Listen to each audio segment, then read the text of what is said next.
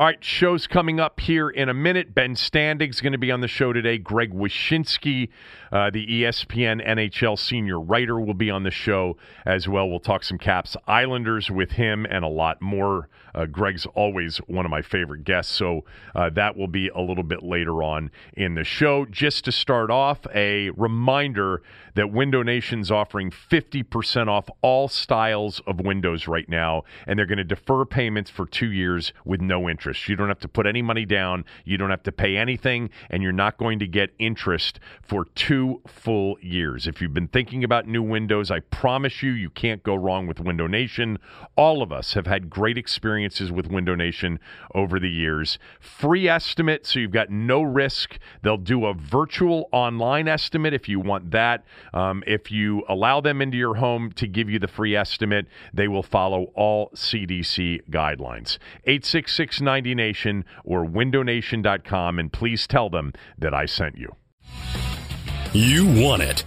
You need it. It's what everyone's talking about. The Kevin Sheehan Show. Now, here's Kevin.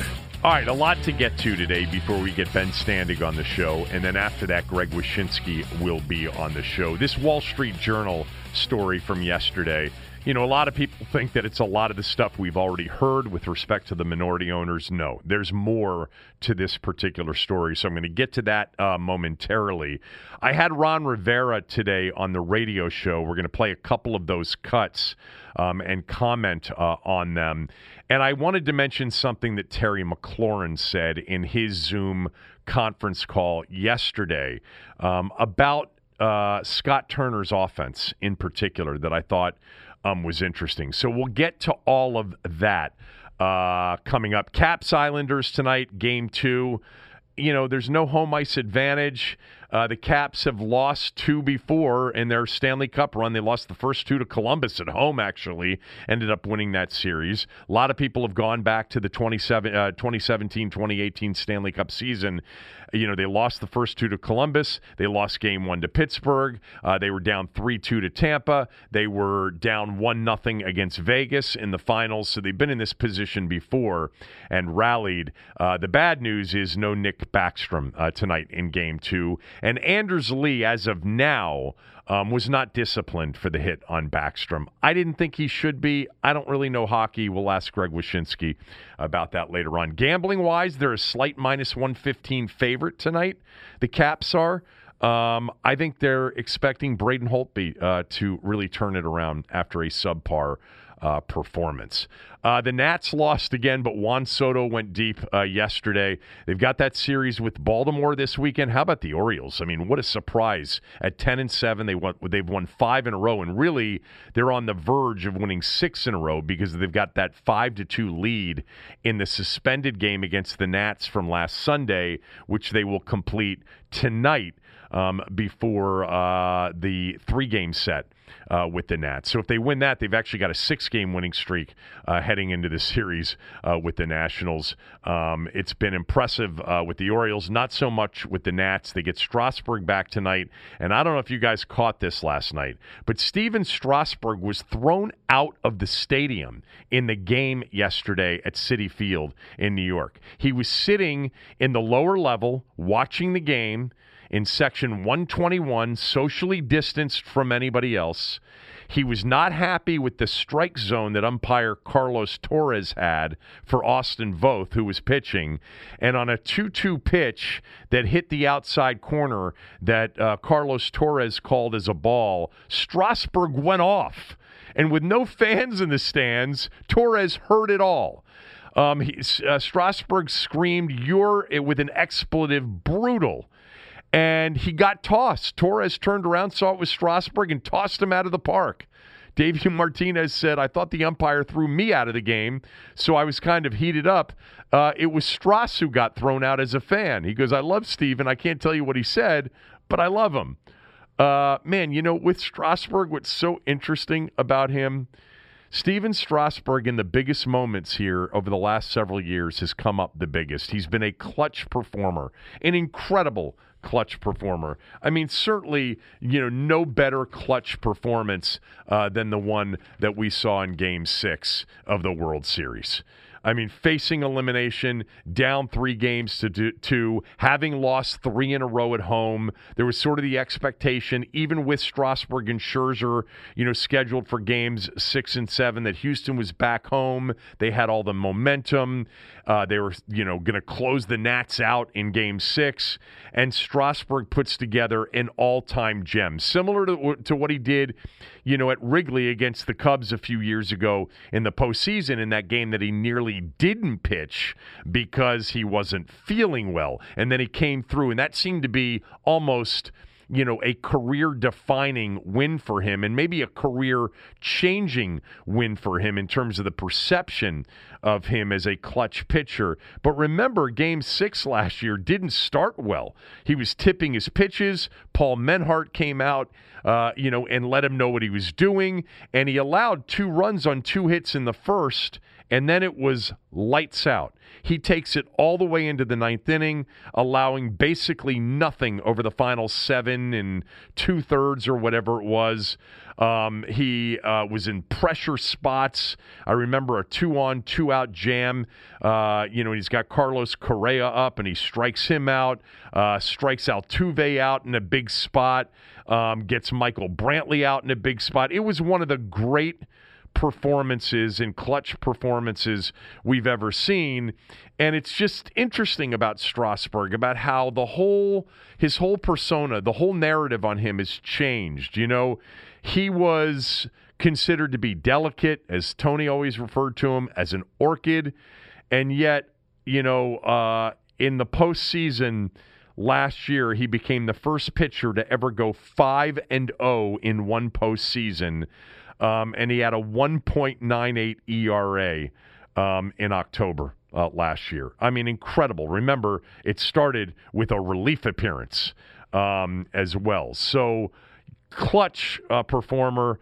Really, I think much more of an intense competitor than most people have given him credit for over the years. And he got tossed from a game that he wasn't even pitching in. By the way, I'm just looking at something on Strasburg, that his playoff ERA, second all-time to Sandy Koufax.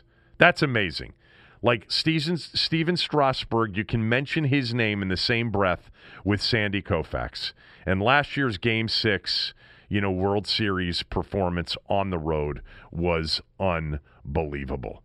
Anyway, wanted to mention one other thing, too, before we get to a couple of things that Ron Rivera said and the Wall Street Journal story, and a couple of things from Terry McLaurin. Last night, or yesterday afternoon, the San Antonio Spurs were eliminated from the postseason. The Spurs' consecutive playoff season streak came to an end. 22 consecutive seasons they made the playoffs. It's tied for the longest streak in NBA history. And it came to an end yesterday. It's going to be a postseason, and I know it's a weird postseason because it's going to take place in August and September, maybe even into early October. But no San Antonio since the 96-97 season. That's how long it's been since we've had the Spurs out of the playoffs. What an incredible run when you think about it. One of the great all-time team sports runs in history. Since 1997, Greg Popovich's Spurs have won 5 titles, been in the NBA Finals 6 times, made the postseason 22 consecutive years. He's been a 3-time Coach of the Year. They've had 18 seasons, and it was 18 consecutive seasons with 50-plus wins. The overall winning percentage during the last 22 years is .690. It's just one of the great sports team runs of all time. They've had great players, Hall of Fame players, but they've really been the embodiment of team, because they haven't always had the best player in the league or even, the best collection of talent in the league. But they have been, for a long period of time in many of those years, the best team, the smartest team, the classiest team in the league. An incredible run. I mean, something to acknowledge. 22 consecutive years of playoffs comes to an end with the San Antonio Spurs. I saw something on Twitter yesterday that the last time the Spurs didn't make the playoffs, and this will sort of put it in perspective, 1997. Michael Jordan, Tim Hardaway, Grant Hill, Karl Malone, and Hakeem Olajuwon was your NBA all-first team group. Jordan, Olajuwon, Karl Malone, Tim Hardaway, and Grant Hill. I mean, it feels like those guys haven't played in decades. Well, it's true, actually.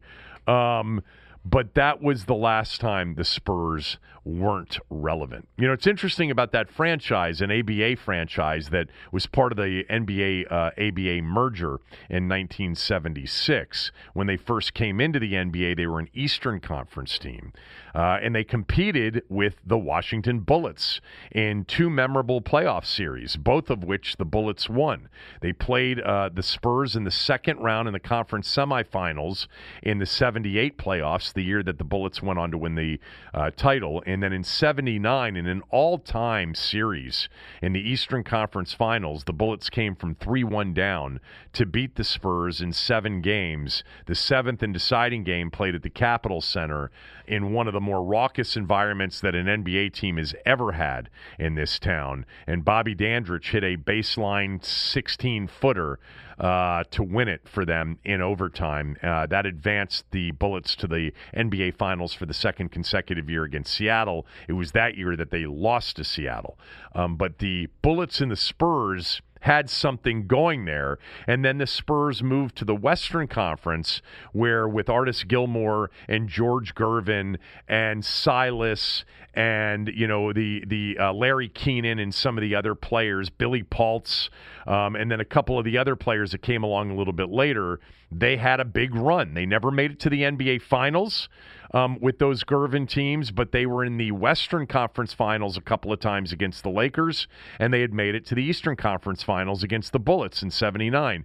If you talk to a San Antonio Spur fan, a longtime fan that remembers those years, they say one of the worst losses in history was that loss to the Bullets. They felt like they were the better team.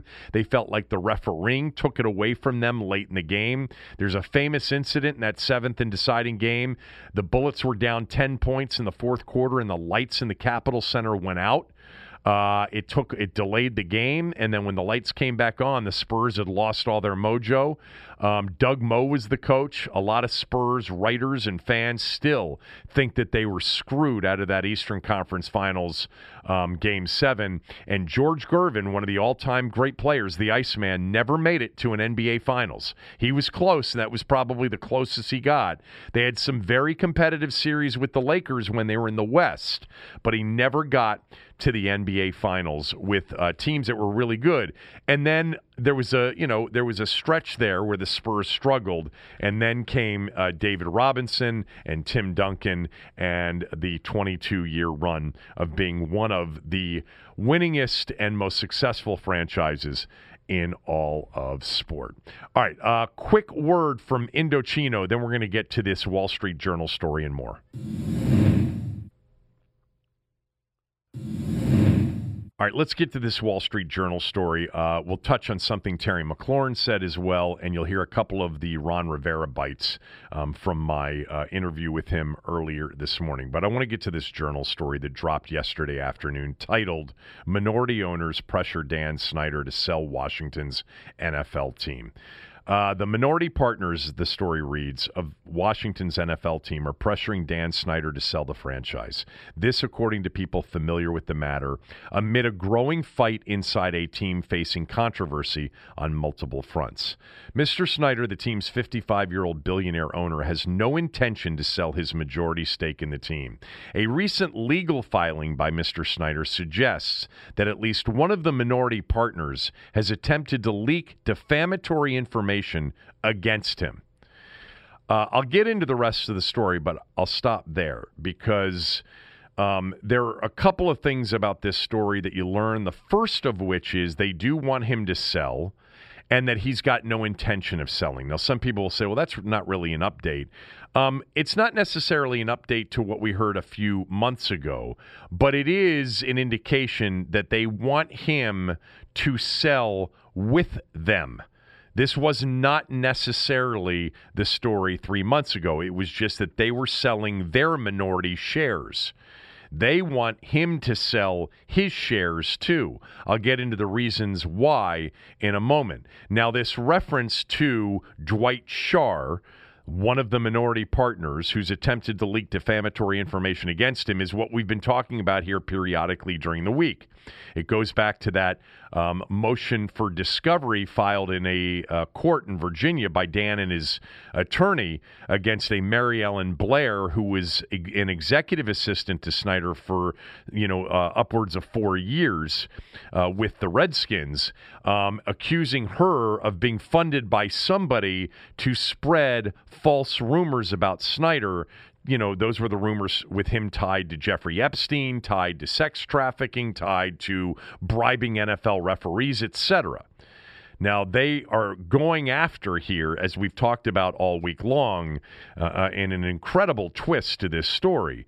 They believe that this Mary Ellen Blair was underwritten by potentially one of the minority partners, Dwight Schar, which is amazing. Let me read from the story. Continuing. The team's minority owners, FedEx Corporation CEO Fred Smith, Black Diamond Capital Chairman Robert Rothman, and NVR Incorporated Board Chairman Dwight Schar, own approximately 40% of the team. They've hired an investment firm to sell their interest in the franchise, formerly known as the Redskins. Those same stakes would become more valuable if the entire team, which would likely be worth several billion dollars, were to be sold. So what's the Journal story lays out, and even in more detail throughout the rest of the story, is that with Dan Snyder in the organization, the minority shares aren't worth market value, or what they believe to be market value. Now, again, part of that may be that typically when you buy a minority interest in something, you want a path towards majority ownership. Now, that isn't necessarily the case in the NFL. The opportunity to buy in and even be a minority owner in an NFL team is very rare. And people will take that opportunity even without an obvious path to majority ownership.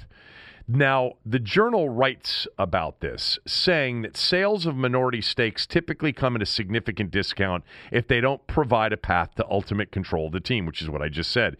If the team were to go up for sale, the limited partners or whoever purchases them would have a right of first refusal, one of the people said.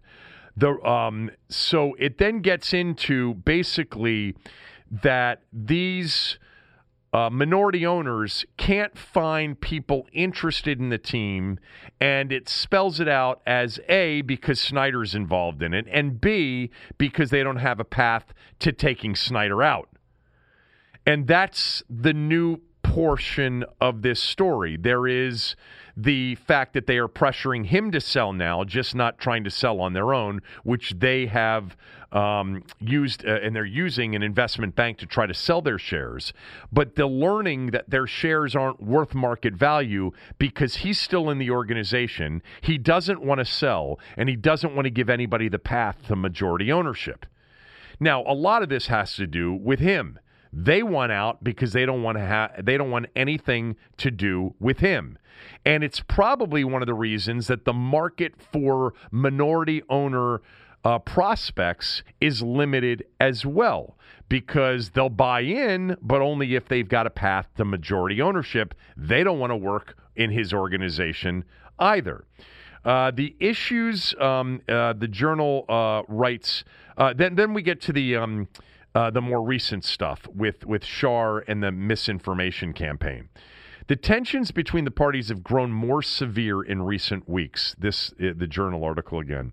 While the minority partners privately look to push Mr. Snyder into selling, a lawsuit filed by Mr. Snyder suggests that one of the minority partners is behind a plot to leak defamatory information about him. In a Monday filing in federal district court in Alexandria, Virginia, Mr. Snyder requested access to documents from a former executive assistant for the team, Mary Ellen Blair, as part of a defamation case he filed in India against an Indian media company, MEA Worldwide, which Mr. Snyder says libeled him in July articles that have since been taken down. The filing refers to an unnamed financial benefactor that aided Miss Blair and says she had been seeking to spread damaging information about Mr. Snyder. Now, we've talked about this, but the story writes about it. Without naming any of the limited partners directly, the filing strongly implies that one of the limited partners could be involved in the effort to defame Mr. Snyder. Mr. Shah's daughter, Tracy, is on the board of Comstock, the real estate company that owns the building where Miss Blair lives, and Mr. Snyder's filing says Miss Blair has lived above her means at the property. The filing petitions discovery from Comstock to shed light on Blair's motive for seeking to defame Snyder and the nature of her ties to other participants in the same scheme. This is all unbelievable. If true. So, this story indicates, one, that the minority owners not only want to sell, but now they want Dan to sell as well. Why? Because they can't find anybody to give them market value for their shares, for their equity position, with Dan still there and without a path to majority ownership.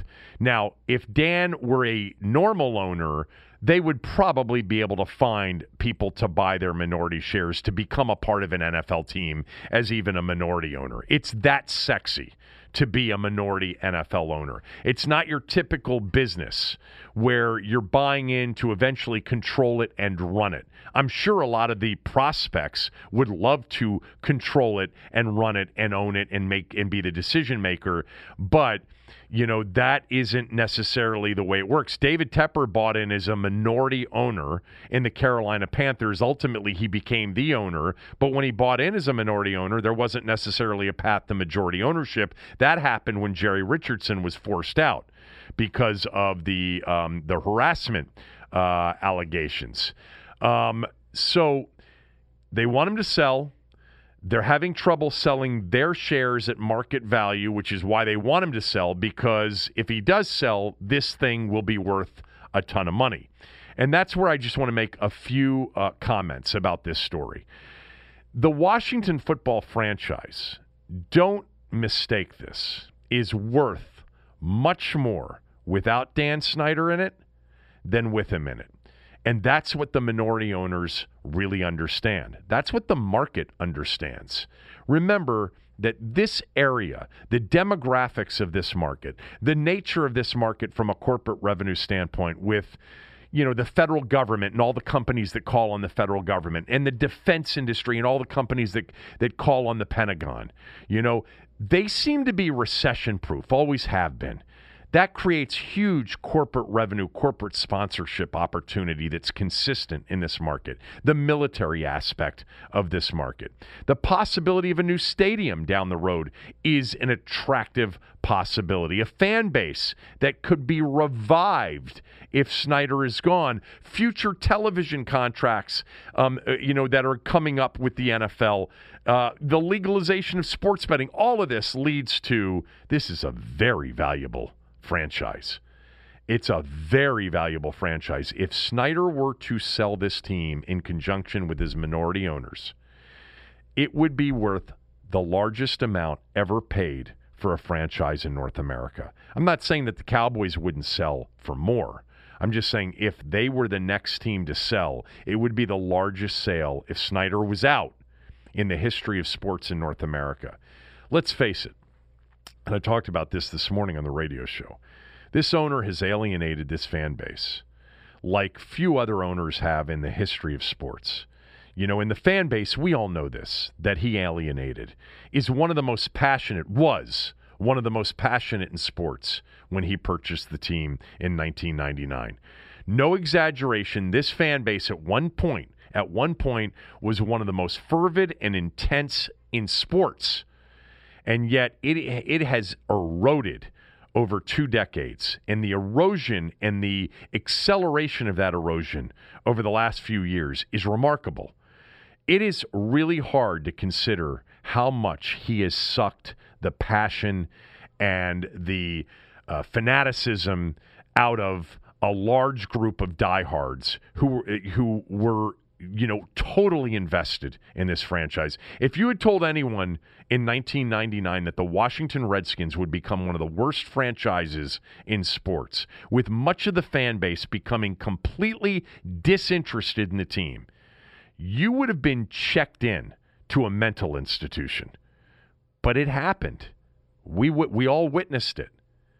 With that said, though, the team is still an incredible opportunity if it can be purchased without him in it. The Wall Street Journal story indicates the minority ownership is having issues trying to convince interested parties in buying with Snyder remaining in control. And they can't get Snyder to sell. He doesn't want to sell. And the discovery motion in court reflects that Snyder's really angry with Dwight Schrute, more likely than not, one of the limited partners. So that may have him digging his heels in even further. Additionally, the Post story from a few weeks ago didn't implicate Snyder. Remember, you've got to get 3/4 of a vote of the other owners to force somebody out. That story as a standalone didn't implicate him directly. It certainly implicated him as the leader of an organization that had a toxic culture. We all understand that. But it's not enough for Roger Goodell to go to the other 31 owners and say, hey, let's vote him out, even though they don't like him and they're embarrassed by the situation in D.C. and they want a competent owner here because it's an important city for them. It's an important market for them. Now, I've mentioned this several times, but they blew their opportunity for that Post story to have carried more weight.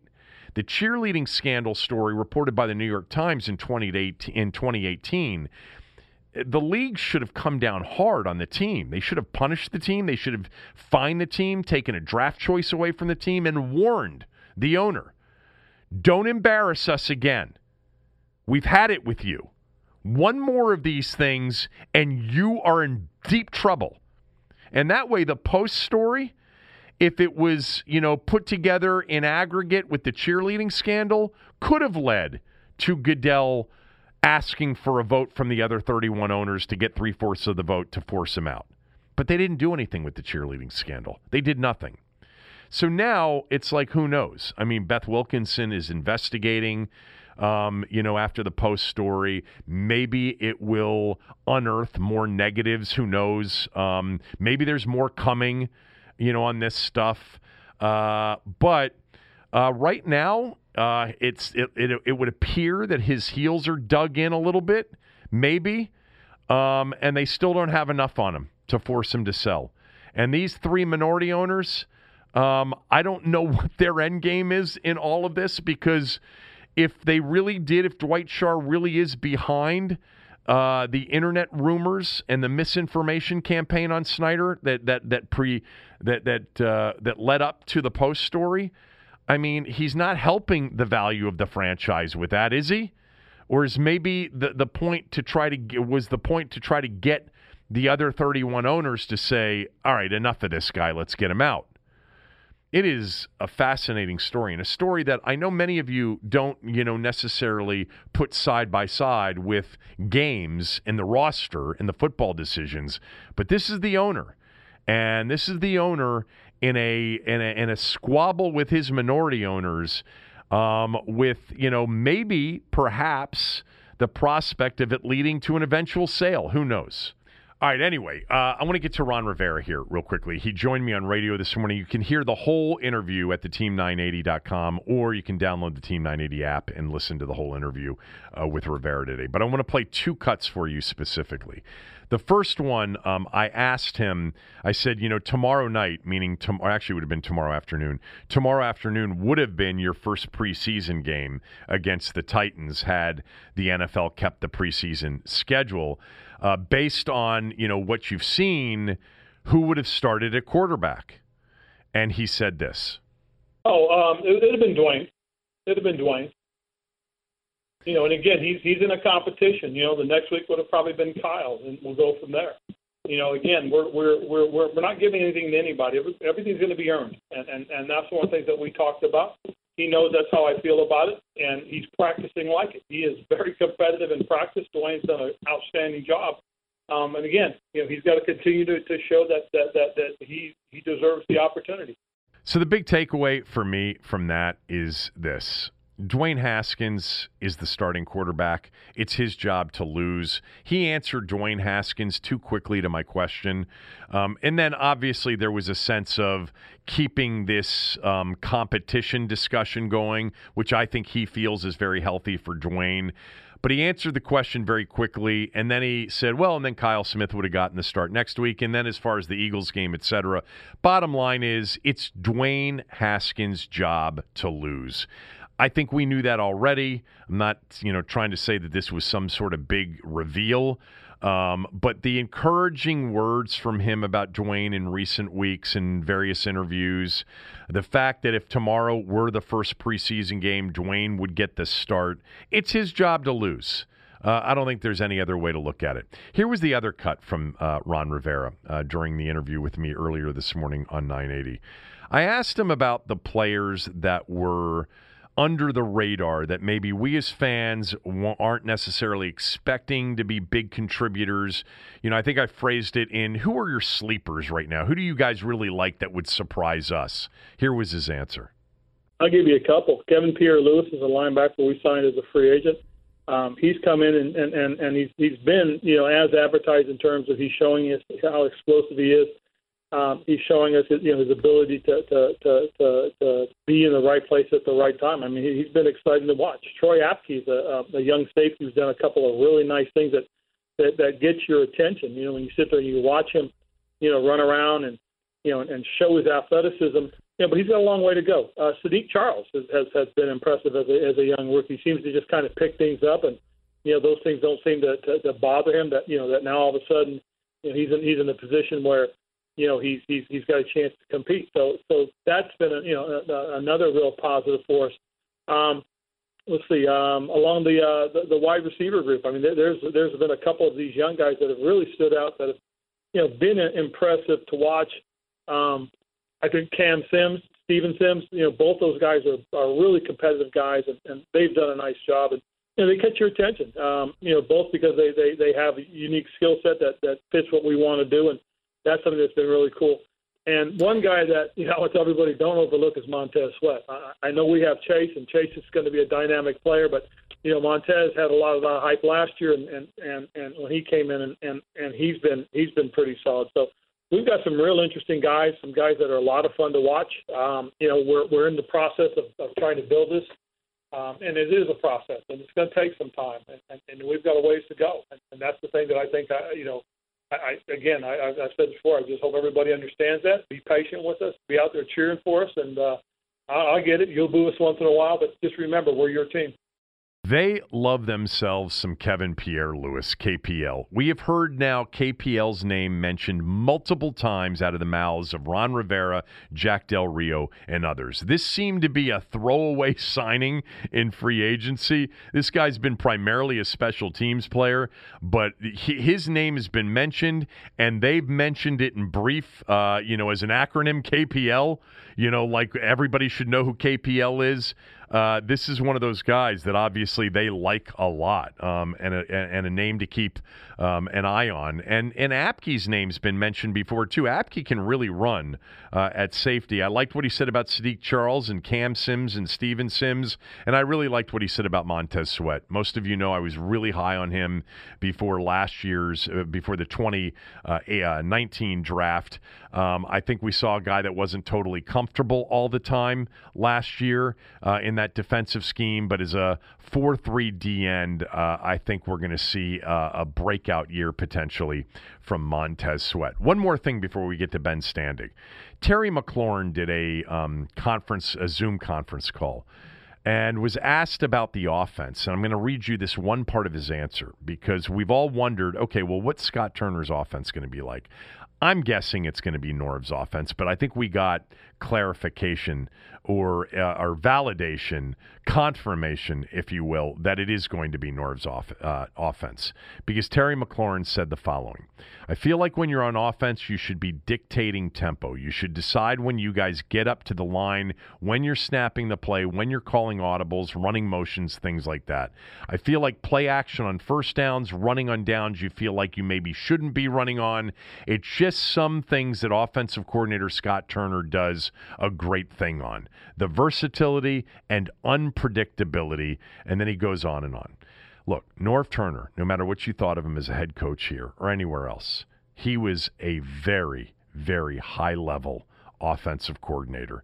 And the hallmark of Norv was to run it when you thought they were going to throw, when the defense thought you were going to throw it, and to throw it when the defense thought you were going to run it. I can remember countless times, 3rd and 7, here's a pitch sweep to our third down back. You know, maybe Brian Mitchell in some of those games in the 90s. And all of a sudden, against nickel defense or against dime defense, there's plenty of running room, and they pick up the 7 yards on a run. Norv was great on throwing first down play action and taking shots, you know, deeper shots. Nobody that watched Norv Turner's teams in the 90s that he coached here could say that he wasn't prepared for that opening drive of the game. He always had teams off balance. Now, was he a great head coach? No. Was he a really good offensive mind and play caller? Absolutely. Norv, in every stop, if he had enough talent, and sometimes even when he didn't have great talent, he was able to keep defenses thinking, keep them off balance, keep them wondering what was coming next. And I think that's what Scott's going to be. And if that's the case, I think it's a perfect fit for Dwayne Haskins. I also think it's really important that they get a tight end that can catch the ball. Anyway, let's get to Ben Standig, or right after I tell you about Manscaped. If you guys are trying to get that post-quarantine body ready, get it Manscaped up too, all right? Manscaped is dedicated to helping you with your full body grooming game. They have forever changed the grooming game with their Perfect Package 3.0. The Perfect Package 3.0 kit comes with the essential Lawnmower 3.0 waterproof, cordless body trimmer, and a ton of other liquid formulations to round out your manscaping routine. Guys, if you're looking for something to help you out with a chest shave or shaves in other areas, seriously, I want you to consider Manscaped. Inside the Perfect Package, you're going to find the Manscaped Crop Preserver. It's an anti-chafing ball deodorant and moisturizer, because you know how painful chafing can be when you're wearing your bathing suit all day. You'll find the Crop Reviver, a below-the-belt toner that's designed to give you a pep in your step and keep you smelling great. If you subscribe to this Perfect Package, you'll get a new blade refill for your lawnmower trimmer delivered to your door every 3 months, so they're into automatic replenishment, so you don't have to worry about reordering. And for a limited time, subscribers get 2 free gifts: the Shed Travel Bag and the patented high-performance reduced chafing Manscaped Boxer Briefs. Here's what you do. You go to manscaped.com. You're going to get 20% off and free shipping if you use the code TheAthletic20 at manscaped.com. That's 20% off with free shipping at manscaped.com, and use code TheAthletic20. Again, use the code TheAthletic20. And for a limited time, subscribers get not 1 but 2 free gifts: the Shed Travel Bag, which is a $39 value, and the patented high-performance anti-chafing Manscaped Boxer Briefs as well. Go to manscaped.com today and use the code TheAthletic20. All right, let's talk some Washington football team with our good friend Ben Standig from The Athletic. Follow Ben on Twitter at Ben Standig. Also, still a very good opportunity, as I've been encouraging all of you to subscribe to The Athletic. You get a discount right now by signing up, and it's totally worth it as we approach football season in particular. And I think, Ben, a football season right now on August 14th, that has a pretty good chance. We know how quickly things have changed in our world. And 30 days might as well be a year. But right now, based on the early COVID-19, results, I think there's a pretty good chance we're certainly going to get this season started on time. Do you agree? It feels like we're heading in that direction. I mean, there hasn't been the follies we've seen with baseball. Now, granted, well, look, at this point, these teams have been together enough. So it's not like they haven't been, obviously the Washington hasn't put on pads yet.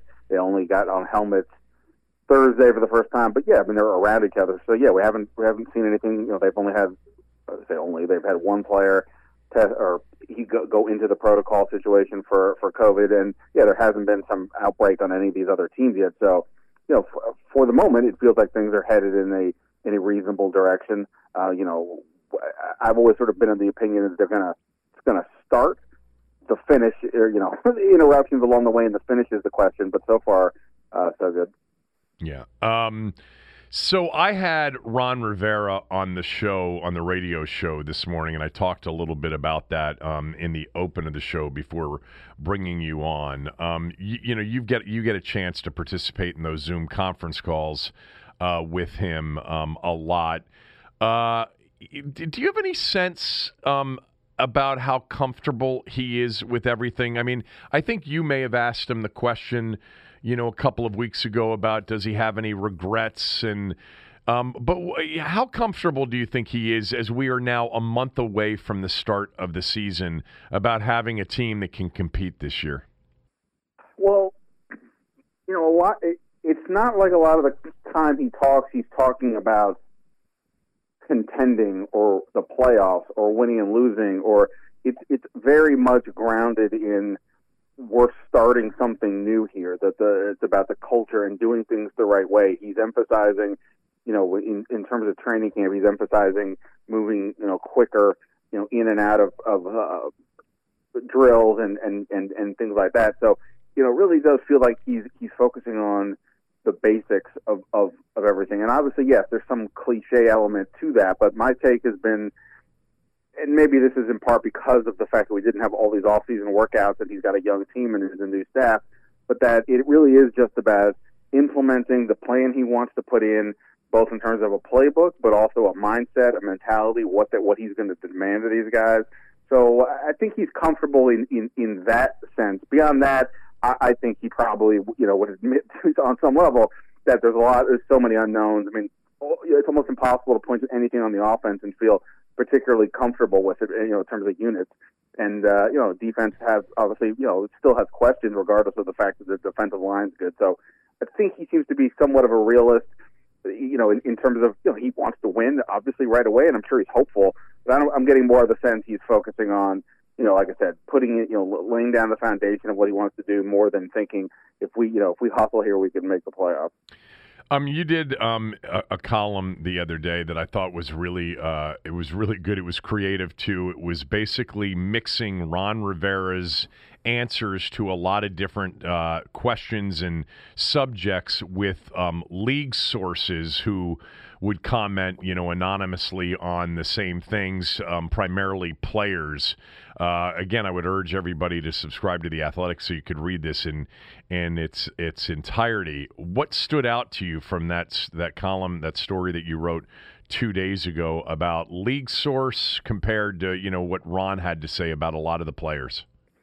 Yeah, and it was also, we have all these Zoom calls with the assistant coaches and some of the players. Sure. And so, it's trying to figure out how to turn lemons into lemonades on some level, because these Zoom calls are really not that exciting for most of us. And certainly it's different when some news outlets, they got to churn out multiple articles in the day, and it's really just about getting something up quick. And for The Athletic, we're trying to be creative, be unique, not put out the same stuff. And when you have the only same material that everybody else does, it becomes a little more of a challenge. So this was a way to sort of use this information that we have while simultaneously trying to add more to it. I think, obviously some of the League Source stuff is interesting. I also used a little bit more from my Jack Del Rio interview from a couple weeks ago. I thought, I guess specifically, I think the defensive line part was probably the most interesting to me in John Allen and Daron Payne, because we may have talked about this on a previous time I was on, but it feels like Jonathan Allen, between those two, is the one who gets more of the attention. He was the first one here. He generates more sacks, which tends to be the thing that people gravitate towards. But I think when you talk to people around the league, the real interest, and maybe even with the team to some degree, the real interest is Daron Payne, which isn't to say that Jonathan Allen is a poor player or that he's underachieved. Not at all, but just that he's totally solid. He just may lack the upside of some of the other guys out there. And when I talked to Del Rio a couple weeks ago, the question I posed was, whose tape did you enjoy watching the most as you were getting to learn the players? Daron Payne was the first one he mentioned, for reasons that basically he thought that that they would be able to get more out of him than the previous coaching staff did based on the playing. And the sourcing that I did sort of essentially had the same vibe, that the two gap playing under Jim Tomsula didn't really give these guys, and maybe Payne in particular, the opportunity to really use their athleticism, their power to make plays, up the field, so to speak. So, I think that contrast is interesting, and it'll be fun to see, does Payne make the leap, and if he does, it could be a pretty significant one in terms of the league. So yeah, I mean, but by the same token, I think Allen is going to see so many more one-on-one opportunities now when you have Chase Young and Montez Sweat, all on the outside. I mean, who's worrying about Jonathan Allen at this point, right? To some degree. So, this is why this whole line is so fascinating, because I think some people took it as like sort of a knock on Allen. I don't think that it was. I just think it said, like, he's good, he just may not be great, and there are other guys though on the line that could be great, and that's what makes it so interesting. Yeah, I was hoping that would be part of your answer, because if it wasn't, I was going to get to it on Daron Payne, because I've really been enamored with him too, watching him in his first two seasons. I think his upside is just significantly higher than any of their other interior linemen, and I love Allen and I love Ioannidis, and actually Ioannidis is really intriguing too, but Payne is just so explosive and physically freakish in so many ways. And maybe it's part that I'm excited about an interior defensive lineman that could dominate potentially.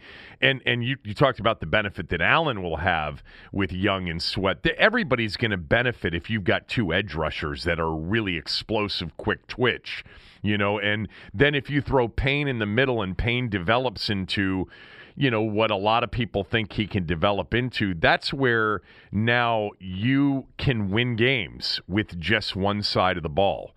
You can all of a sudden have a secondary that may be average talent-wise that all of a sudden looks great, because your front four, your front seven, maybe if you add some of the backers with some of the speed that they have, you can really be a factor. You can be a competitive team. I mean, I love Denver, and Chubb and Miller and some of the things they've had, and without a quarterback, they haven't been able to really get over the top. And they still need the quarterback, and we know that as NFL fans, but I think the fans haven't understood the last 2 years what Daron Payne's talent is and how other people around the league see it. He is potentially the most talented interior defensive lineman they've had here in forever. Unless you thought Albert Hainsworth was, gifted, which he was, but it doesn't matter with him after he got the contract. If Payne loves football and he's committed, he has a chance more than the other two to become a top, 3 to 5 player at his position in the league. Yeah, I mean, I think from a potential standpoint, that's absolutely true. I think, it's interesting. We have collectively, really praised this defensive line, but not for what they've accomplished, but for what they could accomplish. And Chase Young hasn't even taken a snap yet, but that's partly why. And it is fair to note, I think, two things. One, they couldn't stop the run at all last year, despite the fact having these guys. Now that's not just on them. Part of the plan with Tomsula was these guys take on the blockers, and then the linebackers and the safeties, fill in and pick up the run. And I think there were questions for sure about how good their linebackers were last year, and I think there's still some of those questions this year, though they have some new pieces there, so we'll see.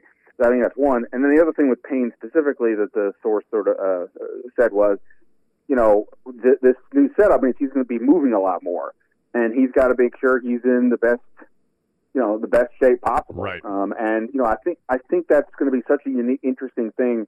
It feels like we watch all these players do nothing but workout videos. If you're on social media, obviously Chase Young, we see it constantly. We saw Haskins throwing to receivers all off season, but we're not really watching all of these guys do this. And there is a big difference, of course, between doing some workouts and being in game shape. They've got a month to get there. But yeah, I think that's going to be one of the interesting things whenever we get out to training camp, if the weather allows, is to see as best we can, what kind of shape these guys are in. And so maybe for him in particular, it's going to be something to keep an eye on. Not questioning that it won't be there, but just that's one of the things that the source said to keep a thought on for him. And then specifically, I just think for all these guys, I think that's going to be such a fascinating aspect of this weird offseason. Did you listen to Rivera with me this morning? I did. Very good interview as always. So were you also struck by the consistency on him, Del Rio, et cetera, mentioning Kevin Pierre-Louis almost the first thing that comes to their mind when they start thinking about, the linebackers that they have and even, the overall defense? Yeah, 100%. I immediately, that was my immediate thought because Del Rio, I don't remember the exact question when he was asked. This was not just to me, but this was to a group interview some time ago. And he said, when talking about the linebackers, he said, and by the way, don't forget about Kevin Pierre-Louis. People are probably not talking about him enough. Okay, cool. Good to note. Appreciate that. But I still suspect that most people have gone around still focusing on Cole Holcomb, Thomas Davis, John Bostic, et cetera. And now Rivera, the first name you ask him for a sleeper, first name he gives you is him. And I think it's again we have none of us have seen him play here at all or do anything, so it's hard to just think about it in those terms. And it's not like he was like some flashy college kid coming in or some notable free agent. He was this guy. I don't know. He's a special teams guy primarily and has been. Right. I remember talking to somebody during the off season after that, right around the time they made that move, and said that he actually wasn't that bad when he played late in the season. But as somebody who covered Andre Blatch for the Wizards when Blatch would kick butt for the last 10 games of a season, I'm always leery of guys who do well late in the year for bad teams. So I was like, okay, sure, I'm not doubting it, but let me see it. But yes, now we have two guys, the two guys that matter the most, praising him, and it's at a position where there's major uncertainty. I don't think anybody could definitively say that any of these linebackers will be starting. We can maybe assume Cole Holcomb, Thomas Davis, John Bostic, but I don't think it's like a lock the way we would do some other positions. So, but yeah, the fact that he keeps getting mentioned is definitely something that we should all be keeping an eye on. Yeah, they don't even refer to him as Kevin Pierre-Louis. It's KPL, like we all should know who KPL is. Because they clearly are comfortable with him. That has stood out without question over the last couple of months. What are you hearing about Reuben Foster, who came off the PUP list this week? Well, interestingly enough, we're going to actually hear from Reuben Foster today. Last I saw, he was on the list to speak with the media on the Zoom call today, which I was honestly kind of surprised by. They have kept him under the wraps for 2 years. We have never heard from him, and I know he's only now just getting off the PUP list, but I'm sort of surprised that they were making him available this fast. We still haven't talked to 95% of the team, so I'm very interested in that. Look, I think he's so far we're only hearing a little bit about what's going on. They're not they only just put on a helmet yesterday. They haven't put on pads, so I haven't heard a ton. But what the coaches are saying is they're pretty optimistic. His head's in the game, that he's been focused from the mental side of things, and that physically, I don't think they're wanting to put out any real type of like over the top expectations, but I think they're hopeful. I think it would be overly optimistic to say the speed he displayed as a rookie is there, but that's not to say it can't get there. I honestly just don't really know quite yet. I'm not sure really they know quite yet until things start to get going. I mean, somebody said to me, knowing we were with the media going to start to get out there, was basically saying, calm down with like overstating how good somebody looks. One, until they even get pads on, and two, even then, just like wait. It's maybe the receivers and the defensive backs, you can get some sort of judgment, but the guys who are like near the line of scrimmage, just wait a minute. But I'm fascinated to see. He's obviously hit. Reuben Foster and Bryce Love, to me, are probably the two most specific, interesting players to watch. Coming off of injuries, big stars in college. Foster obviously has extra controversy with him, but in terms of the football, he actually can play at a level he was even close to with the Niners before some of his problems. I mean, that would be a massive upgrade for the linebacker unit. Yeah, I agree with you on Foster and Love. It's like the same kind of thing. Now, I was in love with Love at Stanford, and I saw a guy that was, maybe not Christian McCaffrey, but damn close as a college player.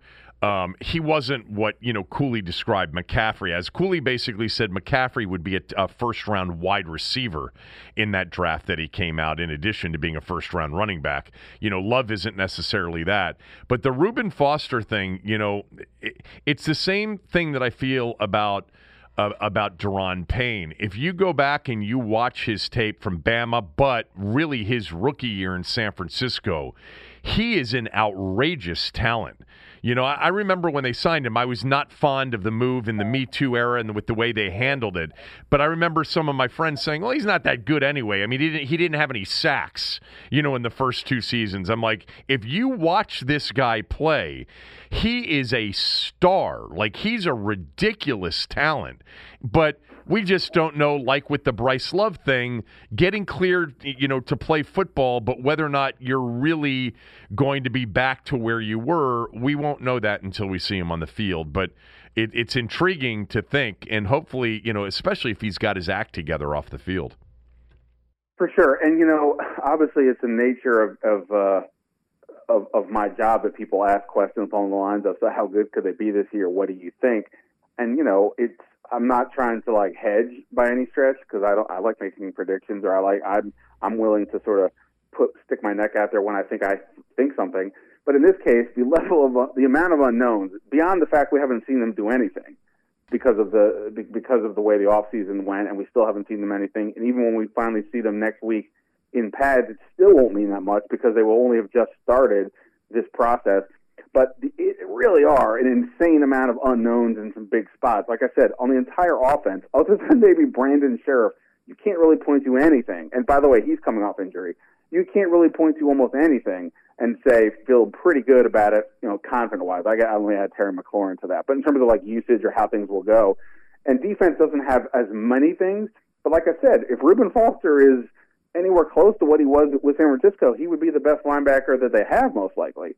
And that would be a big deal, because otherwise, we'll see. I mean, again, KPL, we'll see what he does. Cole Holt's only going into a second year, and so on. But yeah, it's not a group that you're going, wow, this is a real strength. This is definitely a potential concern. So I think it just adds to the confusion. And by the way, if Reuben Foster can do some good things, and he's now doing it behind this defensive line, which projects to be a really good, then that makes it even more interesting. So sticking with the defensive side of the ball, in all of these different Zoom calls and you talking with league people, who do you think they like in their secondary? I'll start with corner. Who do you think they like at corner?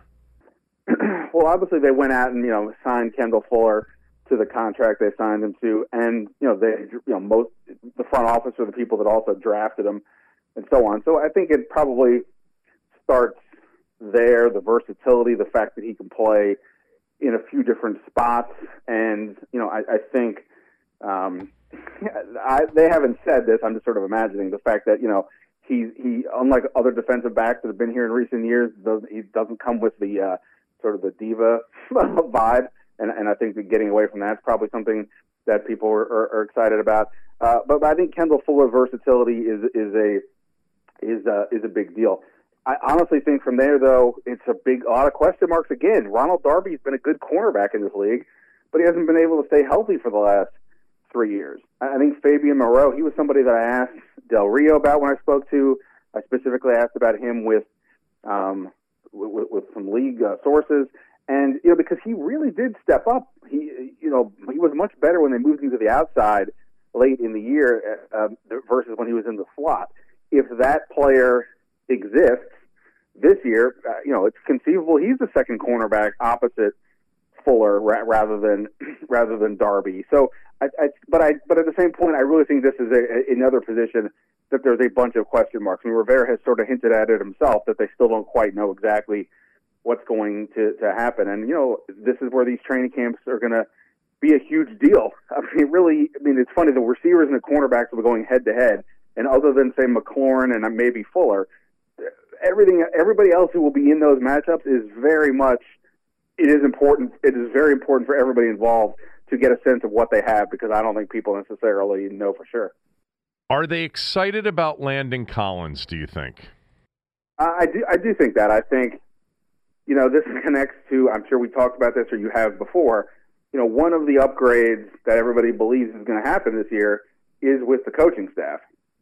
That with Del Rio, with having the head coach who's on the defensive side of the ball, and then just collectively, having a staff, that is, I think, an upgrade over what was there last year, particularly on defense, I think will go a long way towards maximizing how to use some of these guys. Landon Collins was totally solid last year, but I don't think it was the full-blown impact that that was maybe expected. And I'm not saying that's necessarily on him. All these things are connected to each other, and he was going through a lot last year, that secondary, with a lot of different moving pieces and so on. Yeah, I think they're expecting a lot out of him, a guy who can make plays, around the line of scrimmage, but also be a presence on the back end. And look, he's an incredibly talented player. I saw some story, somebody did, I don't know, maybe on ESPN, did a story about players on each team who potentially could make the Hall of Fame someday. And it mentioned Landon Collins, which is not to say that he was going there, but based on the early part of his career, like it's something to sort of keep an eye on, I guess, because of what he's been able to achieve in Pro Bowls and things like that. I'm only mentioning that to say he is a highly thought of player. It did feel slightly underwhelming last year, the impact, but I think that, with everything that's going on up front and the coaching staff, I think people are expecting a lot more from him. I really thought there were moments last year where I saw a star, especially in the box, and I know everybody, sort of penciled him in as an in-the-box safety, and then I heard others, including my good friend Chris Cooley, talk about, him being a little bit more versatile than maybe most people thought, but when he was close to the line of scrimmage, I saw a very aggressive, solid tackling player that could really make plays. And then you put him into that mix behind everything else we've been talking about. And that's why I think this team is, at least worth keeping an eye on if you're just an NFL fan is, will Rivera and Del Rio coach this defense up to something that essentially ends in a big leap statistically and maybe really impacts games.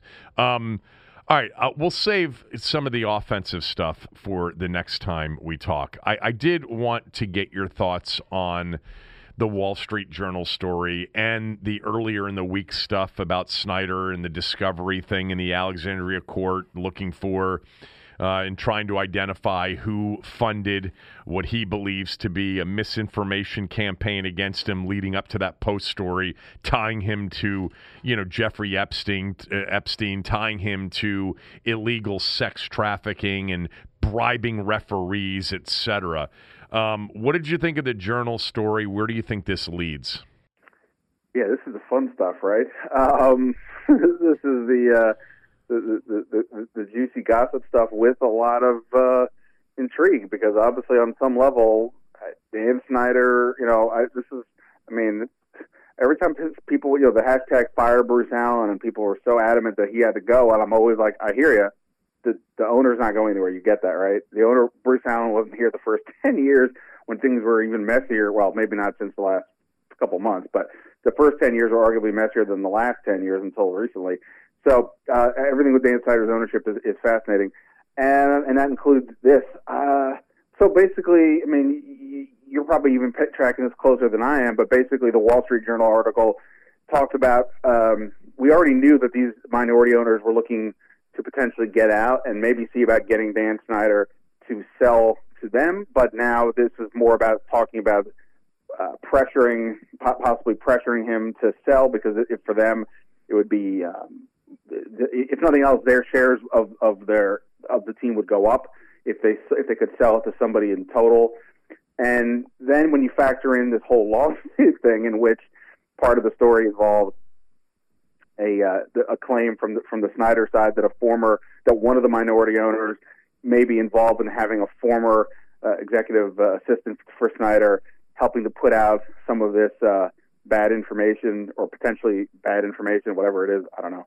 I guess it's bad information. I don't know about all those crazy rumors that were going on around the time of the Washington Post story, and how that's all fairly nuts. Kevin, I don't even know what to think. This whole thing, connecting to like everything that's kind of going on in society these days, it was just like sort of has my head blown as to it's hard to even know what to believe, what's fact, what's fiction, and the fact that we now have this setting up to be this major soap opera here. I guess the most interesting thing to me on some level was sort of the lawsuit itself, that Dan Snyder, through his lawyer, really pushed. He was really pushing this idea that somebody was planting this information out there, and that they may be tying it to one of these minority owners is really mind blowing. It's really, I mean, especially because like it's not like these guys just showed up yesterday. These minority owners have been around a long time, and how did we get from these guys have been around to supposedly they're planting information with an Indian internet company to put out these bad rumors about Dan Snyder? It really is just unbelievable on so many levels. Ultimately, like I said, I sort of look past some of the fun and just get to the point, does any of this mean Dan Snyder selling the team anytime soon? I kind of come down to no. So in my own head, I kind of move on, but at the same point, this is so fascinating to see where this is going to go. Yeah, it really is. The whole thing, I mean, this is, it's funny because I think as we get closer to a season, you know this and I know this because we communicate with a lot of the fans. There is that percentage of fans that will say, can we just focus on the goddamn football, please? We're a month away from the opener against the Eagles. Why do we have to have all of this? Well, we have to talk about all this because all of this is always out there. I mean, it's always something. And, you know, it's self-inflicted always. It's not, you know, a figment of a media imagination. It's not, I don't believe, you know, a league, an intentional league-driven attempt to get him out of there. This is always self-inflicted. He's made many more enemies than friends over the years. The people that have been associated with him usually get burned. These three people were big boys when they invested. Fred Smith was a big boy when he put his name on the stadium, when he put his company's name on the stadium. But like with a lot of these relationships with him, they always go south. And they don't end up, well. And it's just like every head coach that's been hired, you know, leaves with reputation, you know, tarnished.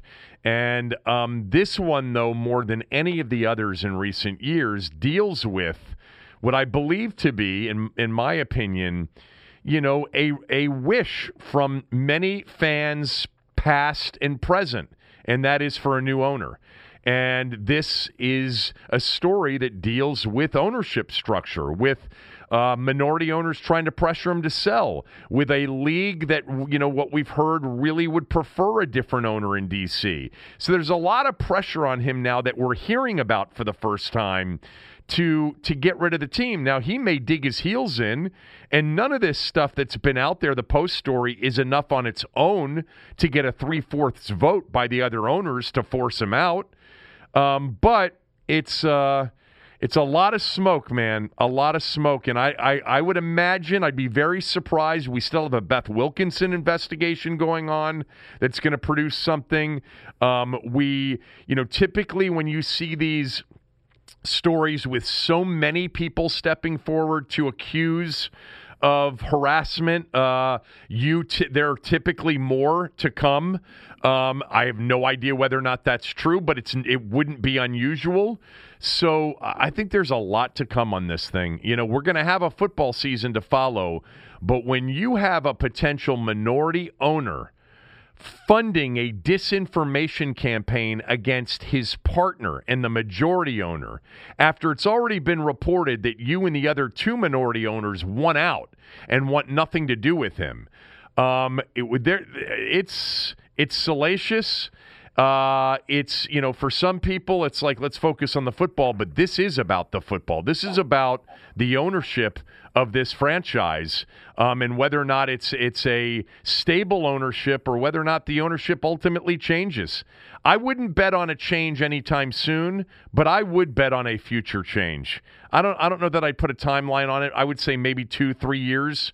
I just think that he steps into it so much on his own that something else will happen, at some point, and eventually it's not going to be worth it. And by the way, with television deals coming up, with this market being so attractive as an NFL market without him in it, he's going to be able to sell this franchise for $5 billion plus. It will become, if it is sold, I believe, the biggest sale of a North American sports franchise of all time. Not to say that if the Cowboys were for sale or the Giants were for sale, that they wouldn't be bigger sales. But if it is sold, it would become the biggest of any in the history of North America. I think they, with all that's out there to come, with new TV deals, et cetera, the legalization of gambling in so many areas, and what people think that's going to do to sports.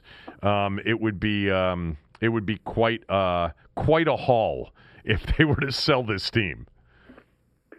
For sure. As I'm sitting here listening to you talk about this, I'm thinking a couple things. Like, one, if any of this is true, that one of the minority owners is behind or connected or is doing something to put some stuff out there to potentially hurt Dan Snyder, well, you have to ask on some level, well, if that is the case, what else are they willing to do?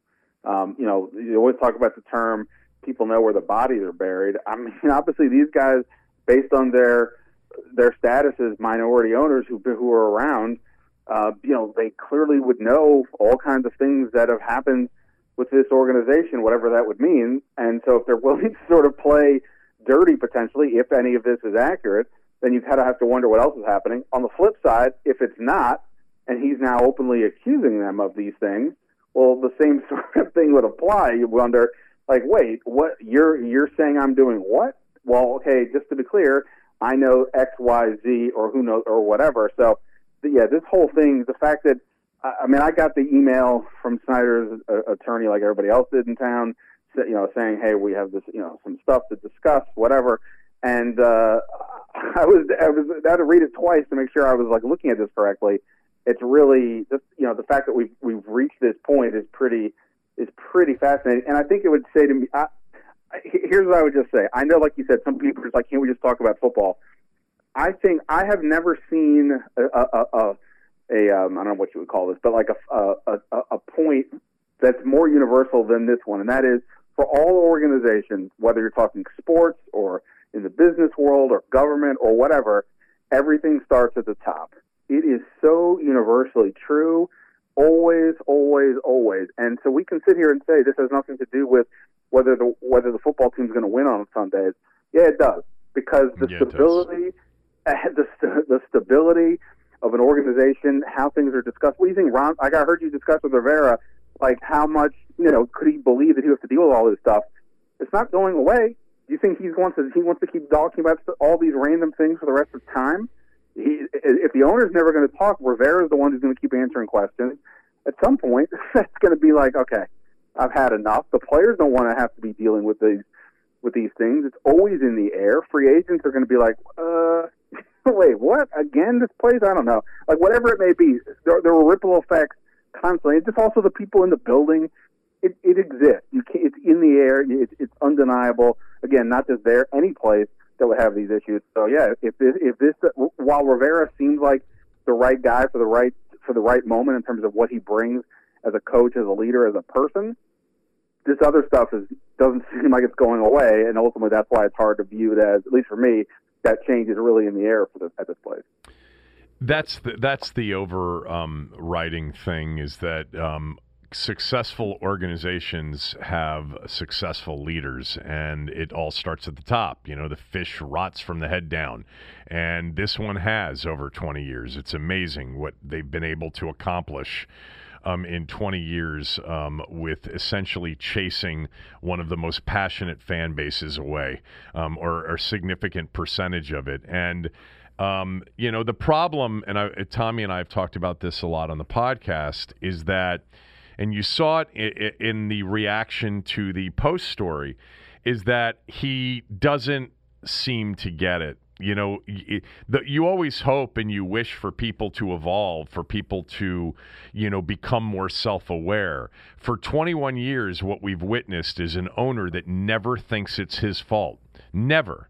And yet it starts at the top, and all the decisions to hire all these people over the years have ultimately rested with him. And when you got this Post story and you didn't get A, an apology, and B, more importantly, a taking of responsibility, it was another indication that he still doesn't get it. He still can't look in the mirror and see the problem. It's always someone else that has, screwed this up on his behalf. And that's the discouraging part. And I'm encouraged by Ron Rivera. I've talked about that a lot. I think he's a decent man. I think he's a good coach. And if he's given some autonomy here and the owner stays out of it, I think he's got a chance to have some success. But the owner, at some point, for this thing to have really a chance, is going to have to admit that he's been the problem. And I just don't think at 55 years old he'll ever admit that. If you couldn't take responsibility for top-down toxic culture after that Post story, and you had your sales and marketing department send out a letter attaching the Post story and saying, this is true, all that internet rampant speculation about Epstein is false, almost being like this over here, this Post story, which isn't anything like the internet rumors that were flying around, this is true. You can believe this, but not the other stuff. The whole thing has been unseemly, indecent for 2 decades, and I don't know that it'll ever change. Doesn't mean they can't have a good season or two every once in a while. That's what the league is designed for, even the worst of franchises, to occasionally hit an inside straight and have a winning season.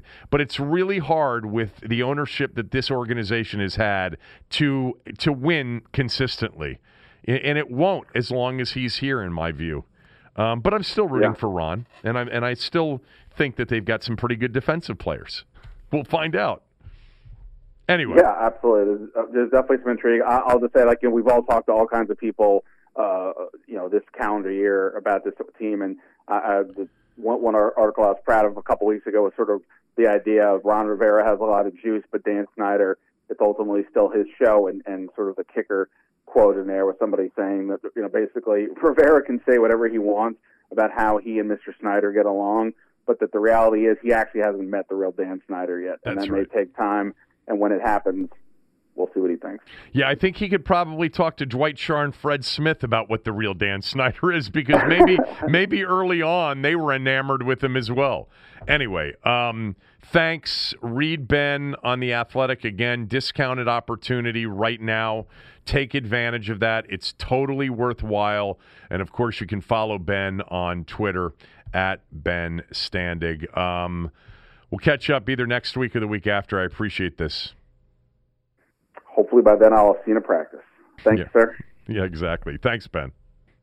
Caps and Islanders tonight at 8 o'clock. I mean, by the time you listen to the podcast, the game might be underway or it might be over, but one of my favorite hockey guests, whether it's on the radio show or on the podcast, is Greg Wyshynski, the senior NHL writer at ESPN. And, we haven't talked before this postseason started, and I always like your, pre-playoff predictions as it relates to the Caps and overall. Before Game 1 the other day, where did you have them? Were you bullish on them going into the postseason or not? I thought they would win the series. I always found it interesting that there was so much attention paid to the Barry Trotz revenge on the Capitals kind of storyline that people didn't quite understand that there's a number of people on the Capitals that won a Stanley Cup with Barry Trotz that would like nothing more than to beat him in a series as well. Sure. So it's a two-way street. So I thought the Capitals had a real shot in the series. I know the Islanders play a defensive style that makes it difficult for the Caps to do some of the things they do best. And now that the Islanders had a round of sort of proof of concept against the Panthers, they're clearly locked in and playing really well. But I just thought the Caps would be able to finagle a couple wins, and Holtby would maybe play a little bit better than he did in Game 1. So we'll see. I mean, the Islanders are going to be a very tough out, but I wouldn't count out the Capitals quite yet. Back to Game 1 before we look forward. Did you think the Anders Lee hit on Backstrom deserved punishment? Maybe in game. I mean, I just think it's just a hard hit. Interference, very close at least to it. I don't think it was headhunting. I don't think it was predatory. I think those are the kinds of things that Todd Reardon has to say in the hopes that maybe one of the best goal scorers on the other side gets a suspension in the series. But I had no problem with it being supplemental. No, they're not being supplemental discipline. It's an injurious game, and sometimes borderline hits produce injuries, and it sucks because it's Nicky, and he's pretty important to the team. But in that case, I don't think that it necessarily rose to the level of supplemental discipline. How much of the loss, the blame for the loss, do you put on Holtby? He wasn't good, and that's sort of a disappointing thing because I think as Braden's numbers overall have sort of trended down in the last couple of seasons, I think that one thing he's been able to rely on is the fact that he has been traditionally one of the better goalies in the postseason. So to see him have kind of a soft game and to know that he's kind of playing without a net, considering the injury situation with the goaltenders, is a little disappointing. But I think his team in front of him could also have bailed him out a little bit more, insofar as carrying the play, doing some of the things that when the Caps are playing well they do best, and then not having that happen against an Islanders team. But again, I think that there's so many dynamics at play in this tournament, be it the no fans thing, be it the no travel thing. But it's also a Game 1 after the Islanders complete an elimination series against the Panthers, and the Capitals kind of sleepwalk through a round-robin tournament that a lot of teams that were in certainly haven't necessarily answered the bell after finishing them. So what was the most disappointing thing in terms of perhaps a harbinger of things to come from Game 1 and then looking forward to the next game and the rest of the series? Was there something that stood out that was alarming if you think the Caps, you're rooting for them or you think they should win this series? I don't think it's a harbinger of things to come, but I was really sort of stunned by their compete level in the first game. And again, that could just be a symptom of having to try to find a new gear all of a sudden. Did you say their compete level? I'm sorry, I missed that. Yeah, their compete level. Yep. I mean, I think if you watch that game, it was TJ Oshie playing at a TJ Oshie level, and then a couple of other guys, and then the rest of the roster seemed like they were in a different gear. And so, we've seen that with some of these teams coming out of the round robin. I mean, the Dallas Stars are a good example where, they drop Game 1 against Calgary, and you can see they're kind of sleepwalking through the thing. The St. Louis Blues dropped Game 1 to Vancouver, and they looked like they were in a different gear than the music that and the tempo that the Canucks were playing at. So we've seen some really good teams that were in that exhibition tournament not necessarily be able to, ratchet it up when they get into the quarterfinals. So I hesitate to say that it's a trend, but I mean, again, like, not to overpraise the game that Oshie had in game one, but he was the only guy that was really evident, and was like present and going to the net and trying to score the goals that you're going to have to try to score against this Islanders defense. And they're going to need a lot more of that. And look, they're getting a guy back in game two. They're losing Backstrom, but they're getting a guy back in game two, and Lars Eller, that during the cup run and traditionally is the type of player that can bring that energy and that can go to the net and that can do the things you need to do against a tight defensive team. So I think that he is going to be an asset now that he's back in the lineup, but they're going to need more of that type of effort because you can't play to the margins against the Islanders defense. It's too good. A Barry Trotz team is too good. You've got to be able to get in there, score dirty goals, and certainly capitalize on the power play opportunities that you're given. So a couple of interesting things off of what you just said. Number one is this, and I think I talked to Tarek El-Bashir on the radio about this the other day. It may have been Beninati, I forget. But I said that, this is the first time, I think, in the NHL playoffs where you're going to have teams that were playing playoff games come into a playoff series against higher-seeded teams that had sort of potentially been going through the motions. We get that in the NFL. The wild card teams play that first weekend, and then the top two seeds are awaiting them in the divisional round. You get that in the NCAA tournament, Greg, because you'll get teams that now play in the first four, and I'm not talking about the 16 seeds, but the bigger schools in the 11 versus 11 game to advance to the next round, and they seem to thrive at least early. Now, it's a one and done in the NFL in March Madness, and this is a best of seven, so they're not comparable, but there is typically this advantage that the team that's been playing the pressure-packed games has, and it seems like you feel that is where the Islanders, were ready for this kind of playoff intensity, and the Capitals weren't.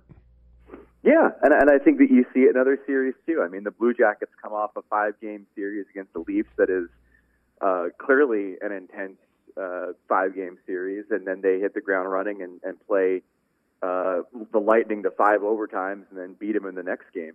But I push back a little bit that this is something. I mean, it is something we've never seen before, obviously, where teams have never played a full playoff series while a team that they're about to play is kind of noodling through an exhibition round. But it is something that we see every year in the NHL because of the way that the playoff structure is set up, where you have teams that for maybe 2 or 3 weeks are playing at a playoff intensity in order to try to make the playoffs on the bubble. Right. And then you have a number one seed that's kind of just lollygagging around, getting ready for the next phase of the season. And that's one of the reasons why, along with hot goalies and just the randomness of hockey, that you end up seeing so many upsets in the first round, is you have these teams that are, clearly locked in and playing a certain style of hockey that are now taking on teams that are sort of flat-footed. And the greatest example, to go back to the Jackets and the Lightning, was last season with the sweep in the first round with Columbus, where, to a man, the Lightning were like, we had 130 points. We didn't have anything to play for 2 months, and then the Blue Jackets come in and blow the doors off them because they've been playing playoff games every day for 2 weeks. So it is a phenomenon that we do see in the regular season at times. We've just not seen it as uniquely set up as this to play out. That's fair, but I also love when a hockey guy will include the randomness of the sport, because there is a randomness to this sport that may not exist in others because of the nature of the game, and played on ice with skates, with a puck that deflects in odd ways all over the place. I mean, that first Oshie goal was, Varlamov had no idea what side of the net it was after the carom off, a skate and off the board that went perfectly to Oshie with an open net. It's always interesting, and by the way, I think it makes it exciting. But you also talked a little bit about their lack of intensity. It's funny because I actually thought the intensity of the game was really evident. Like, it felt like a playoff game to me watching it. It was intense. There was a chippiness to it. And even without the fans there, I actually think this sport in the sports restart of the major sports has been the easiest to consume and the most similar to what we used to get. How have you viewed what we've been watching for a few weeks and now over the last couple of days with straight playoff games? Do you feel the intensity as if it's a playoff game in May or June? It's different. I mean, as much as there's two different ways to answer that question. The first is that from the fan or viewer perspective. And the example I've been giving is that this is sort of the Beyond Meat burger of hockey, right? Where they get the look of it and they get the taste of it, and it could trick your brain into thinking that you're eating red meat, but you're not eating red meat at the end of the day. If you want a cheeseburger, I mean, it's only going to go so far, right? So, but they've done everything that they can to kind of trick our brains into thinking it's playoff hockey, and in some cases, the games have certainly lived up to the moniker of it being a Stanley Cup playoff game. So I think from a viewer's perspective, it's been really fun, and there have been some amazing games to watch. The players' perspective has been very interesting. Coming into the bubbles, a lot of the guys said, we understand it's not going to be the same level of intensity because the fans aren't there. The fans and the atmosphere of playoff games is something that you can't replicate. And they all talked about the necessity to kind of self-motivate and figure out how to kick into that next gear without those aesthetics. Now what you're hearing, at least from Tuukka Rask of the Boston Bruins after their game against Carolina this week, is some of the players saying, all right, well, it's not like we even thought it was going to be. He called it dull. He called it an exhibition game. I don't know if he's speaking out of turn or if he's speaking for a silent majority or what. But it's clear that in some cases, players are still struggling with ratcheting it up that intensity that they find when playing in front of fans inside of the empty arenas, even as there's something on the line, even as they pump in music and crowd noise into the arena. It's just hard to replicate it, I think. But from a viewing standpoint, I mean, I think I've watched every sport that's restarted this summer, and I don't think any of them hold a candle to how good hockey looks on TV. I agree with you. So, what is the most effective part of that trick? Fooling us from to believing that it's actually red meat, not Beyond Meat. What do you think that has been the key to the trick? Well, it's two things. It's first understanding the sort of symphonic aspect of playoff hockey. I did a story this week for ESPN.com. You can check it out on the website, where I talked to the guy who presses the crowd reaction buttons in Edmonton, and also talked to EA Sports about how they developed all the sounds for the game, because they have a library of different cheers and reactions that these guys are using and to create the sound that we hear on television, and now what the players are now hearing in the arena as well. And it's a fascinating process, and I think that they really did a great job in understanding the soundscape that exists in hockey to begin with, the skates on the ice and the puck and the sticks and the boards, the whole thing, recreating the murmur of the crowd that you normally hear when you watch a hockey game, and then amping it up and allowing these guys to add and sweeten the sound with cheering and other reactions. I think the soundscape of hockey is almost perfectly recreated on television, although you miss the spontaneity of chants, and you certainly miss the booing. You don't get it all on these broadcasts, and that's an editorial choice. But the other reason I think that it worked was it is an editorial choice. They Oh yeah. I wrote about this in the story. The philosophy of presenting these games on television was that they were going to be neutral site games. Got it. And treated as such. So you're actually going to hear both goal songs when teams score. You're going to hear cheering in some ways for both teams. There might be a little bit more of a home team advantage in some of the reactions, but for the most part, it's very neutral site. In fact, the NHL has told me that the only time you might hear booing is when Bettman brings the cup out. They might continue that tradition and hit him with some booze. I hope he has a sense of humor about it. He will, right? Yeah, I mean, apparently he's got a sense of humor about it. But I was going to say the other thing that they did really well was they acknowledged the fact that this was these are games inside of empty arenas. And while they wanted to make it sound and look like hockey as best they could, they also didn't want to make it feel like you were watching a game in a cavernous, empty building. So putting the tarps over the seats, kind of creating it almost like you stuck a hockey rink inside of a TV studio where you've got these video screens and these lighting rigs, and they worked with local theater companies in Toronto and Edmonton to create these stages around the rink. They did a really smart job kind of deciding that, we're going to present the sport, it's going to look like hockey, we're going to have it on a rink, but everything else around it is going to almost feel like you entered like the American Gladiator Arena. Like it's a made-for-TV event, and I think that's, the dude's name is Steve Mayer. He's the content officer for the NHL. He's also the guy that does all the accoutrement that you see around the rinks at the Winter Classic and stuff. Right. So, the fake planes and stuff like that. Really smart guy, and I think that he deserves multitudes of accolades for the way that this thing looks and sounds on television. That's interesting, and it makes sense based on what I've watched. I also believe, and I can't be specific about what it is, but even going back to live crowds and true road and home games, there's something about NBC's coverage, whether it's NBC or NBC Sports Network, of this league and this league's postseason that is just really first-rate comparable, to the other sports. I just think it's incredibly well done. Well, I mean, your mileage on them varies depending on how much you like some of the voices that call the game. I think anybody who's been on social media during a Mike Milbury or Pierre McGuire game understands that there's a certain distracting aspect from the coverage at times. But I think from an aesthetic point of view, look, we're none of us who broadcast these games, be it NBC or anybody else in the future.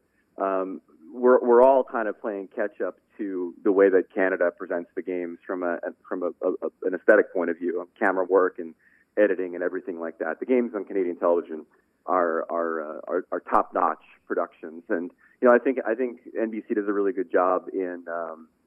It has always done a really good job in camera work and capturing moments and things like that. I think in the case of both Sportsnet and NBC, they've had the advantage of being able to add 12 new cameras in each arena, including one that's that JitCam that kind of flies over the ice almost right. Like you're looking at a video game. And I was talking to somebody. They've actually placed that right where the best seats in the house would be. And, if fans were there, they wouldn't have had that opportunity. So I think some of the real triumphs in the way that the games have been presented have been because of the fact that these games are in empty arenas and they've been able to really utilize the extra cameras they've had to make it work. We're talking to Greg Wyshynski. He is the senior NHL writer at ESPN. All right, back to the hockey. What do you think we'll see in Game 2 tonight, and what's your prediction about what we'll see the rest of the series?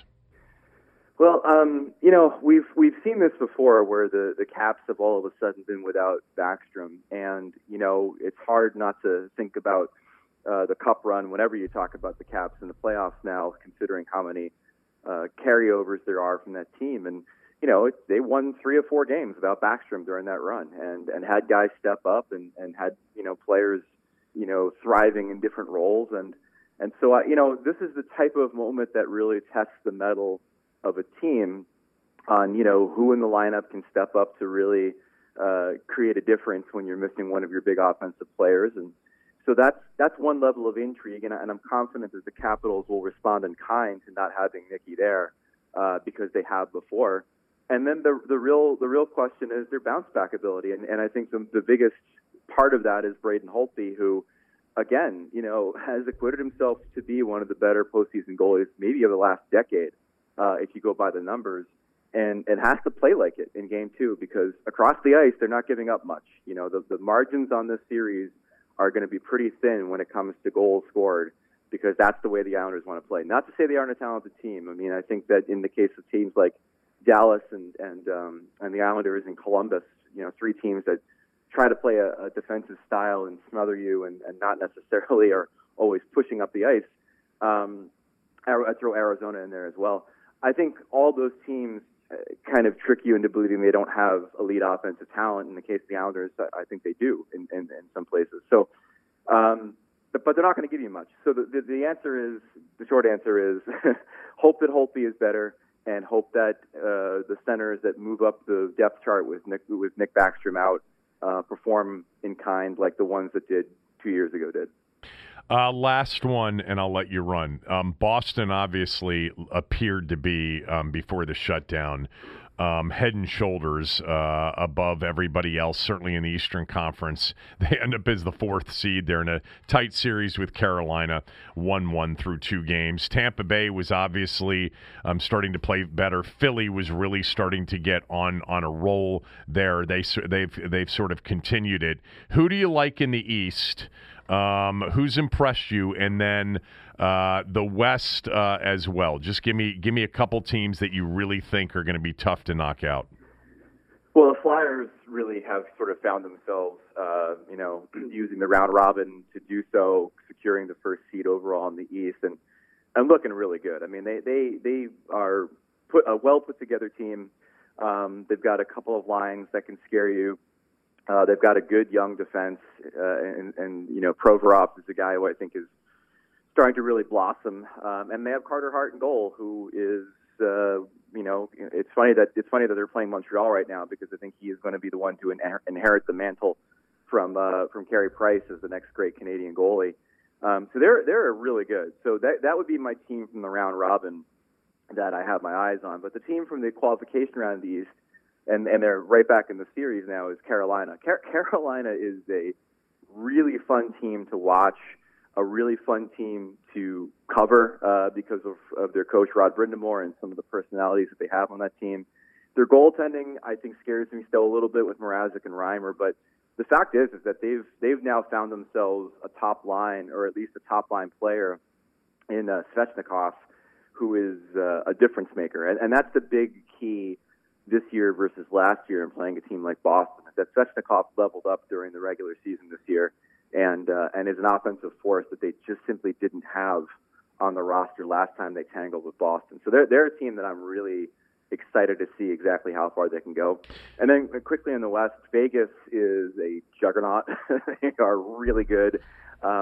Chicago gave us all a thrill with the upset over Edmonton, but now they are facing the antithesis of Edmonton, which is a deep team with 4 lines, a team that plays extraordinarily good defense, and a team that can get quality goaltending from either Robin Lehner or Marc-Andre Fleury, but Lehner at the moment has the crease. Vegas is, I think, shaping up to be a pretty heavy favorite in the Western Conference, with the caveat that the Colorado Avalanche are probably number 2, and with the caveat that if they continue to play as they did in Game 1, the Vancouver Canucks could be a real Cinderella team out of the West with the exciting young talent that they have in their core. That Columbus-Tampa game to start was incredible, and I thought that series going in, but because of what happened last year with Tampa Bay being the number 1 overall and getting swept by the Blue Jackets, that was going to be intense. And you just reminded me, right? Boston, Carolina, that was the Eastern Conference Final last year. It certainly was, yeah. After Carolina knocked off the Caps in that double overtime Game 7 on their way to that. It's exciting to watch. I'm with you. I think by far and away, the sports, in terms of the pro sports that have returned, this one's felt like the closest thing to the real thing. I'm a golf guy, so the golf's actually been pretty good too. But you see a lot of golf tournaments without fans lining certain fairways with certain golfers, so it doesn't look that unusual. But I think whatever they've done, they've gotten most of this right, and we're in for a fun next month and a half or however long it takes. Yep, absolutely. It's going to be cool. I'm excited that hockey's back. I think they deserve a lot of accolades for coming up with a way to create a unique tournament that I think fans have been into. And I think that they deserve obviously even more accolades for coming up with a way to bring the sport back in the two hub cities that so far have produced no positive COVID-19 tests through the first couple of weeks, which is, our greatest fear in this whole thing is that we get to a certain point and all of a sudden, the bubble starts to burst. And I think it's a combination of them being really smart and listening to the right people, the doctors and medical experts telling them how to do this the right way. And I think it's also a tribute to the players who, even during phase 3, the training camp phase where they were able to go to the rink and then go home, they all took this very seriously, and they all have that kind of attitude of like, I don't want to screw this up to the guy next to me, and go to the club or something that night. So I think it's a tribute to everybody involved that it's gone off as smoothly as it has. As I wrote on ESPN.com the other day, the most remarkable thing about restarting this season in a COVID-19 pandemic is how much we haven't talked about COVID-19, which I think is a really good place for the NHL to be right now. You know, I lied. I've got one more for you because you sparked a thought on a conversation that I had the other day with Tarek El-Bashir, and it was this.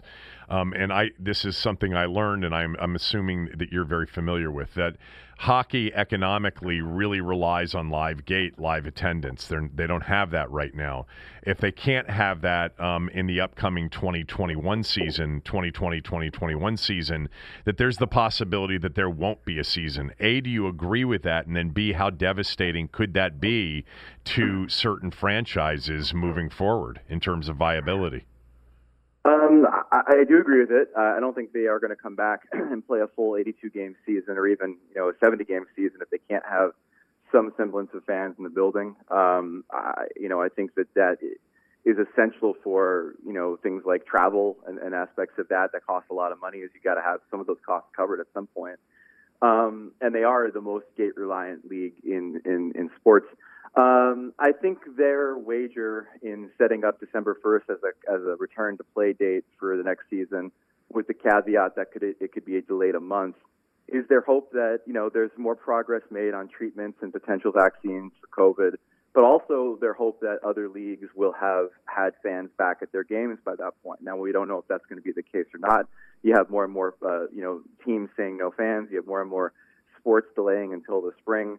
So we'll see what happens on that. But, behind the scenes, all these teams do have task force and all kinds of people modeling in game. This goes back to, I did a story on this in March or April on the San Jose Sharks already modeling what their revenues would look like based on how many fans they could let into the building. So every team right now is in the process of figuring out what to do for next year. But it's ultimately going to come down to what the NHL decides to do for next year. And behind the scenes, there's a lot of skepticism about playing 82 games. But there isn't a lot of skepticism about them playing another season. So hopefully it works out. But I'll say that it is sort of one of those things that you have to keep an eye on, and I think you have to definitely keep an eye on other sports in this case to see what they're doing. Yeah, absolutely. I always enjoy catching up with you. I really appreciate it. Stay well, stay healthy, and hopefully we can talk down the road if the Caps keep moving forward, or even if they don't. It's always good to catch up with you on hockey. Yeah. Thanks, Greg, so much. Anytime, man. Thanks. Greg Wyshynski, everybody, senior NHL writer at ESPN, at Wyshynski, WYSHYNSKI on Twitter. He's always been one of my favorite guests. It's very interesting. I think we've talked about this before, maybe with Tommy, maybe with somebody else. A lot of the hockey guys are phenomenal radio guests. They've always been some of my favorites, and it's not my favorite sport, but Wyshynski's always been great. Joe Beninati's always been one of my favorites. Craig Laughlin's phenomenal as a hockey analyst. Guys that cover the team like Brian McNally and others have been great. Tarek El-Bashir, phenomenal on hockey. I know I'm forgetting some people here, but some of our hockey conversations on radio and on the podcast over the years have actually been my favorite, even though of the four major sports, it's my least favorite. Although I really do like playoff hockey, and it is it's felt like playoff hockey watching it on TV anyway. Here over the last few nights. All right, that's it for the day. Want to remind everybody about Window Nation. Great opportunity to get Windows 866-90Nation, windownation.com. Mention me, free estimate, no risk, and you're going to get 50% off with deferred payments for 2 years.